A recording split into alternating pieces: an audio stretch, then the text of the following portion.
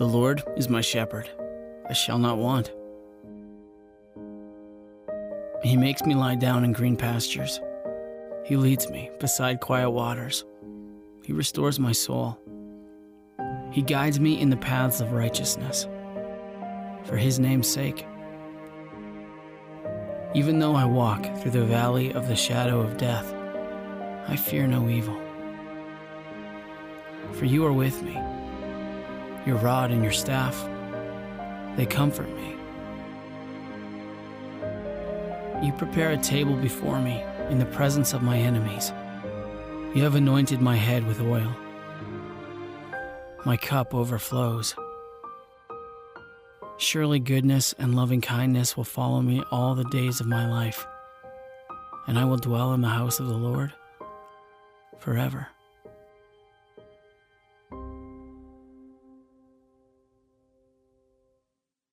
Good morning, church. My name is Pastor Caitlin. I'm the next generation pastor here at our church.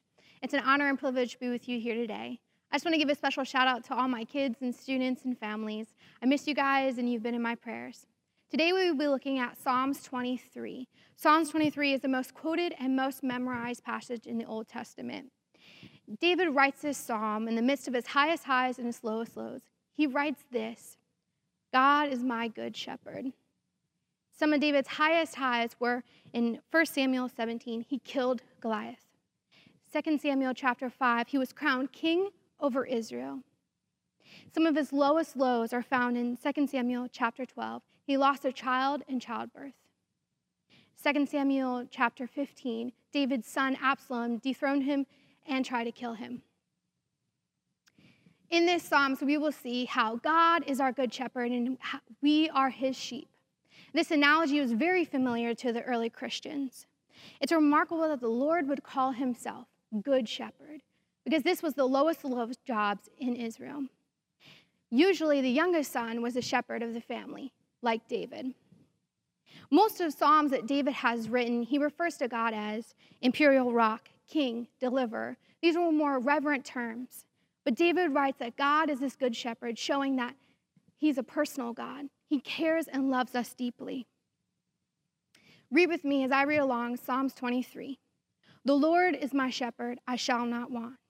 He makes me lie down in green pastures. He leads me beside still waters. He restores my soul. He leads me in paths of righteousness for his name's sake. Even though I walk through the valley of the shadow of death, I will fear no evil. For you are with me. Your rod and your staff, they comfort me. You prepare a table before me in the presence of my enemies. You anoint my head with oil. My cup overflows. Surely goodness and mercy shall follow me all the days of my life. I should dwell in the house of the Lord forever. In verse 1, it says, the Lord is my shepherd. I shall not be in want. David is saying that he's my shepherd, which is in personal and intimate relationship with God. In Old Testament times, sheep were bought with a great price. In the same way, God has bought us with the ultimate sacrifice on the cross. In Isaiah 40, 10 through 11 says, see, the sovereign Lord comes with power. His arm rules for him. See, his reward is with him, and his recompense accompanies him. He tends his flock like a shepherd. He gathers the lambs in his arms and carries them close to his heart. He gently leads those that have young. God genuinely cares for us. God's role as shepherd is loving, caring concern. David found great comfort and security knowing that God was his shepherd. Hebrews 13:20 says, I know my sheep and I'm known by my sheep. God wants to have that relationship with you, and he wants not only for us to know him, for him to know us. I shall not be in want. David writes a declaration and decision stating all my needs are supplied by the Lord, my shepherd. I desire not to need more than the Lord has already given me, my good shepherd. In verse 2, it says, he makes me lie down in green pastures. He leads me by still waters. Jesus leads us to safe places to rest. Sheep are very finicky. They won't lie down if they're afraid, if they're worried, if they're hungry. The shepherd has to provide all their needs for them to find true rest. In the same way, God wants to meet all our needs so he can lead us in places of true, genuine rest. Now, there's a bit of a picture contrast here because what we think of green, luscious fields, in Israel, there was only 2 rainy seasons a year. It often was found with drought. And I believe David is showing us a spiritual meaning of how God wants to bring us out of drought. God wants to bring us out of weariness, out of depression. He wants to lead us in pastures that are lavish with peace, with stillness, to refresh us. So often we are filled with the thoughts of never being done, never measuring up, or people's demands on our life. God wants to give us peace in the chaos. God wants to restore and refresh us. He wants to build in our life a rhythm of Sabbath, a day in the week where we can stop, we can pause and reflect on his goodness. So often I find myself on a day off on my phone or on my TV or on my computer. But God wants us to put aside all devices and just take a moment and reflect. Seek him. He wants to lead you in those green pastures. Will you allow him to lead you? My good shepherd. In verse 3, it says, he restores my soul. He guides me in the paths of righteousness for his name's sake. We see so often in the Bible how so many great, amazing characters had fallen off the path of righteousness because they chose to sin. Eve ate of the tree of good and evil, and she wasn't supposed to. Cain murdered his brother. David committed adultery with Uriah's wife. Peter was part of Jesus' inner circle, and he denied Christ 3 times. Moses murdered a man and covered it up. Jonah ran away from God when God had called him. In each and every one of these circumstances, God restored them when they repented and asked God to forgive them. God brought them back to the path of righteousness. He gave them restoration and transformation. And in the same way, God wants to lead us in that path of righteousness. Will you allow him to lead you? He wants to transform our hearts today, give us a new heart, a new spirit. Jesus wants to restore the lost. If you find yourself lost today, God wants to bring you back. His arm is open and ready to lead you and guide you to the path of righteousness. In Hebrews, the words, restore my soul, means bring me back to repentance. Ezekiel 34:15-16b says, I myself will tend my sheep and have them lie down, declares the sovereign Lord. I will search for the lost and bring back the strays. Jesus wants to restore our hearts today. He wants to bring us back to a new relationship with him. John 10:14 says, I am the good shepherd. I know my sheep, and my sheep know me, just as the Father. I lay down my life for my sheep. And that's what Christ does for us. The greatest sacrifice of all was that God died on the cross so that we can have a restored relationship with him. He leads me in paths of righteousness for the name's sake. The sheep didn't need to know where they were going or where the next green pasture was. Why? Because God was leading them. In the same way, we don't have to know what tomorrow holds or what our past, maybe even today, hold, because God has got our backs. He will lead us. I don't know about you, but growing up, I was the kid that always said on a trip or on a vacation, are we there yet? Are we there yet? And so often I find myself with God. God, am I there yet? Have I arrived? And we don't need to worry about tomorrow, for tomorrow will worry about itself. God is a good, gracious God, and he will lead us each and every day. We just have to follow. It's not about me. It's all about God. Will you allow him to lead you as the good shepherd? My good shepherd. Even though I walk through the valley of the shadow of death, I will fear no evil, for you are with me, your rod and your staff that comfort me. That was verse 4. David shows a valley suggesting he was hedged in and surrounded. He may have been facing a time in his life where he thought he met the ultimate defeat and evil. In biblical times, a valley had strangers and thieves and wild animals, flash floods, etc., dangerous things.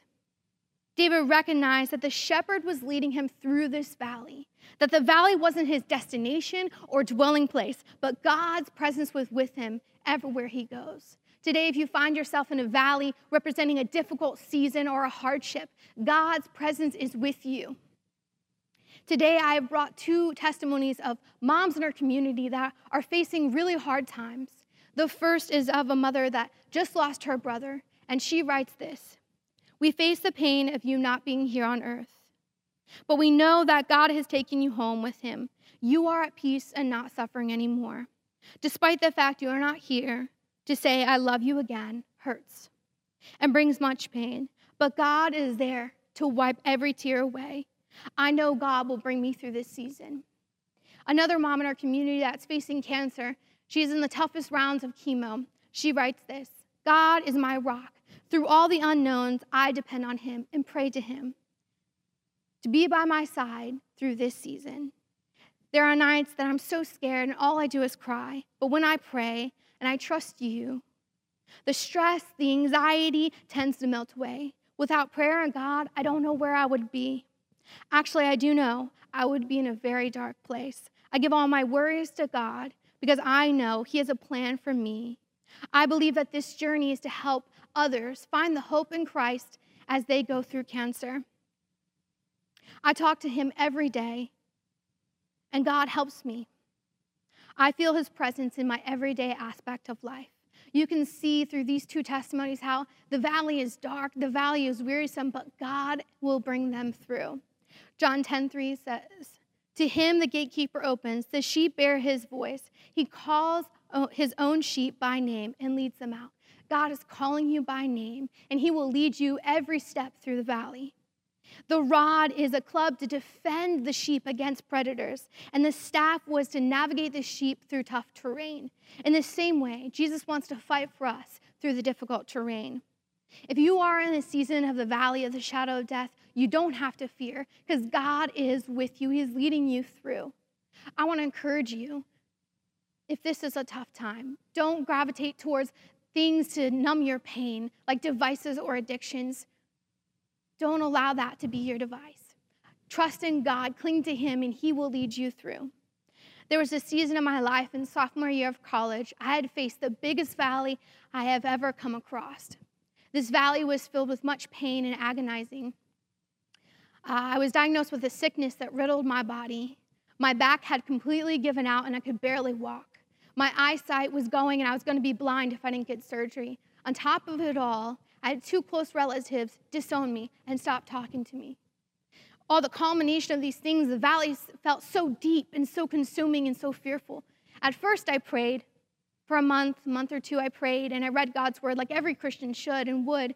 But when the valley lasted a year and a half, it was only by God's miracle that I survived that valley. But what kept me through were the prayers of the saints. My mom was praying, my pastor, people from my church were praying and depositing prayers in the heavenlies. That's what got me through that valley. I want to encourage you today, if you're not going through the valley, and this is a great season, pray. Pray like you've never prayed before. Deposit those prayers in the heavenlies. It's time that our church in America gets back on their knees and starts praying again. Church, we need your prayers. There are people in this community that are going through the valley. They need your prayers deposited in the heavenlies. It's not if you will go through the valley, it's when you will go through the valley. You need to store up those prayers in the heavenlies so that when you do go through the valley, your faith will be strong. Your children need you to pray and deposit those prayers so that when they go through the valley of the shadow of death, they don't have to fear because you've already prayed for them. Church, deposit those prayers in the heavenlies. How often is it that we find ourselves in a good season, we kick back and we relax, and our prayer life and our devotion life dwindle? But God is asking you today, don't get in that rhythm. Pick up your Bible again. Pray. Pray like you've never prayed before. We need you to store up those prayers in the heavenlies. In verse 5, it says, you prepare a table before me. In the presence of my enemies, you anoint my head with oil. David refers to a feasting in Jewish culture where they feasted for days, and it was the best of the best food. In the same way, in a spiritual sense, despite all our flaws, in front of our enemies, God is lavishing us with his love, with his mercy, with his protection and security. When it says, you anoint my head with oil, my cup overflows. When someone in the Old Testament anointed you with oil, was showing that you are honored. You are beloved. And God wants to tell you that today. He loves you, and he is honored by you, and you are beloved. A scholar named Spurgeon says this, beloved, I will ask you a question. How would it be with you if God had filled your cup in proportion to your faith? How much would you have in your cup? How much faith do you have in God leading you today? Would your cup overflow if God filled your cup according to your faith in him? Have great faith today. Jesus is my good shepherd. In verse 6, it says, surely goodness and mercy will follow me all the days of my life. I will dwell in the house of the Lord forever. God's mercy and goodness followed David all the days of his life. God's mercy and goodness is not determined by the season we find ourselves in. No matter what we may be facing, God's mercy and goodness follow us all the days of our life. John 10:4-5 says this, when he has brought out all his own, he goes on ahead of them, and his sheep follow him because they know his voice. But they will never follow a stranger. In fact, they will run away from him because they do not recognize his voice. There are so many voices in our lives today. Do we know God's voice? Can we distinguish God's voice from other voices around us? God knows you, but do you know God? Is he your good shepherd today? It's a choice. David chose, despite all of his flaws, he chose to dwell in God's house forever. It's your choice. Will you dwell in God's house forever? Despite our flaws, despite David's flaws, I will dwell in God's house forever. Will you? God is my good shepherd. Our good shepherd provides what we need. Our good shepherd makes us lie down in green pastures. Our good shepherd leads us by still, quiet waters. Our good shepherd renews our life. Our good shepherd leads us along the path of righteousness. Our good shepherd is present in the valleys where the danger may dwell. Our good shepherd's rod of protection and staff of correction comfort us. When I was in Bible college, there was a faculty member. She wasn't very remarkable. I only had a few conversations with her. And she gave me an encouragement that I will never forget. She told me this: don't lose your seat at Jesus' feet. Don't lose your seat at Jesus' feet. And that's what I want to end today's message with, to encourage you. Some of us today need to reclaim our seat at Jesus' feet. I know so many of us have been growing weary and not being able to gather together in person. It's time to pick up our Bibles, dust it off if it's been a couple weeks or a couple days. It's time that we get back on our knees and pray again. You can do this. Your good shepherd is leading you each and every day. He wants to have that ongoing, intimate relationship with you. He wants you to deposit those prayers in the heavenlies. Church, reclaim your seat at Jesus' feet. Pray with me as we end today.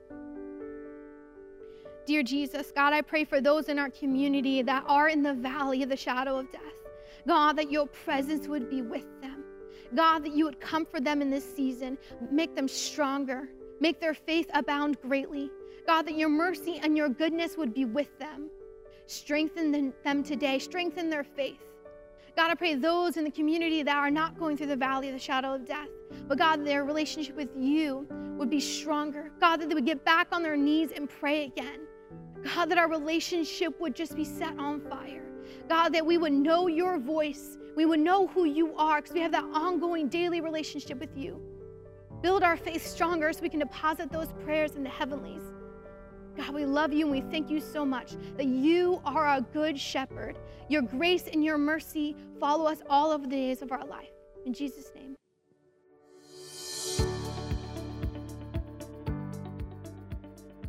Thank you so much for joining us for service today. Make sure to follow us on social media and go to lowelag.org for all updates. We'll see you next week.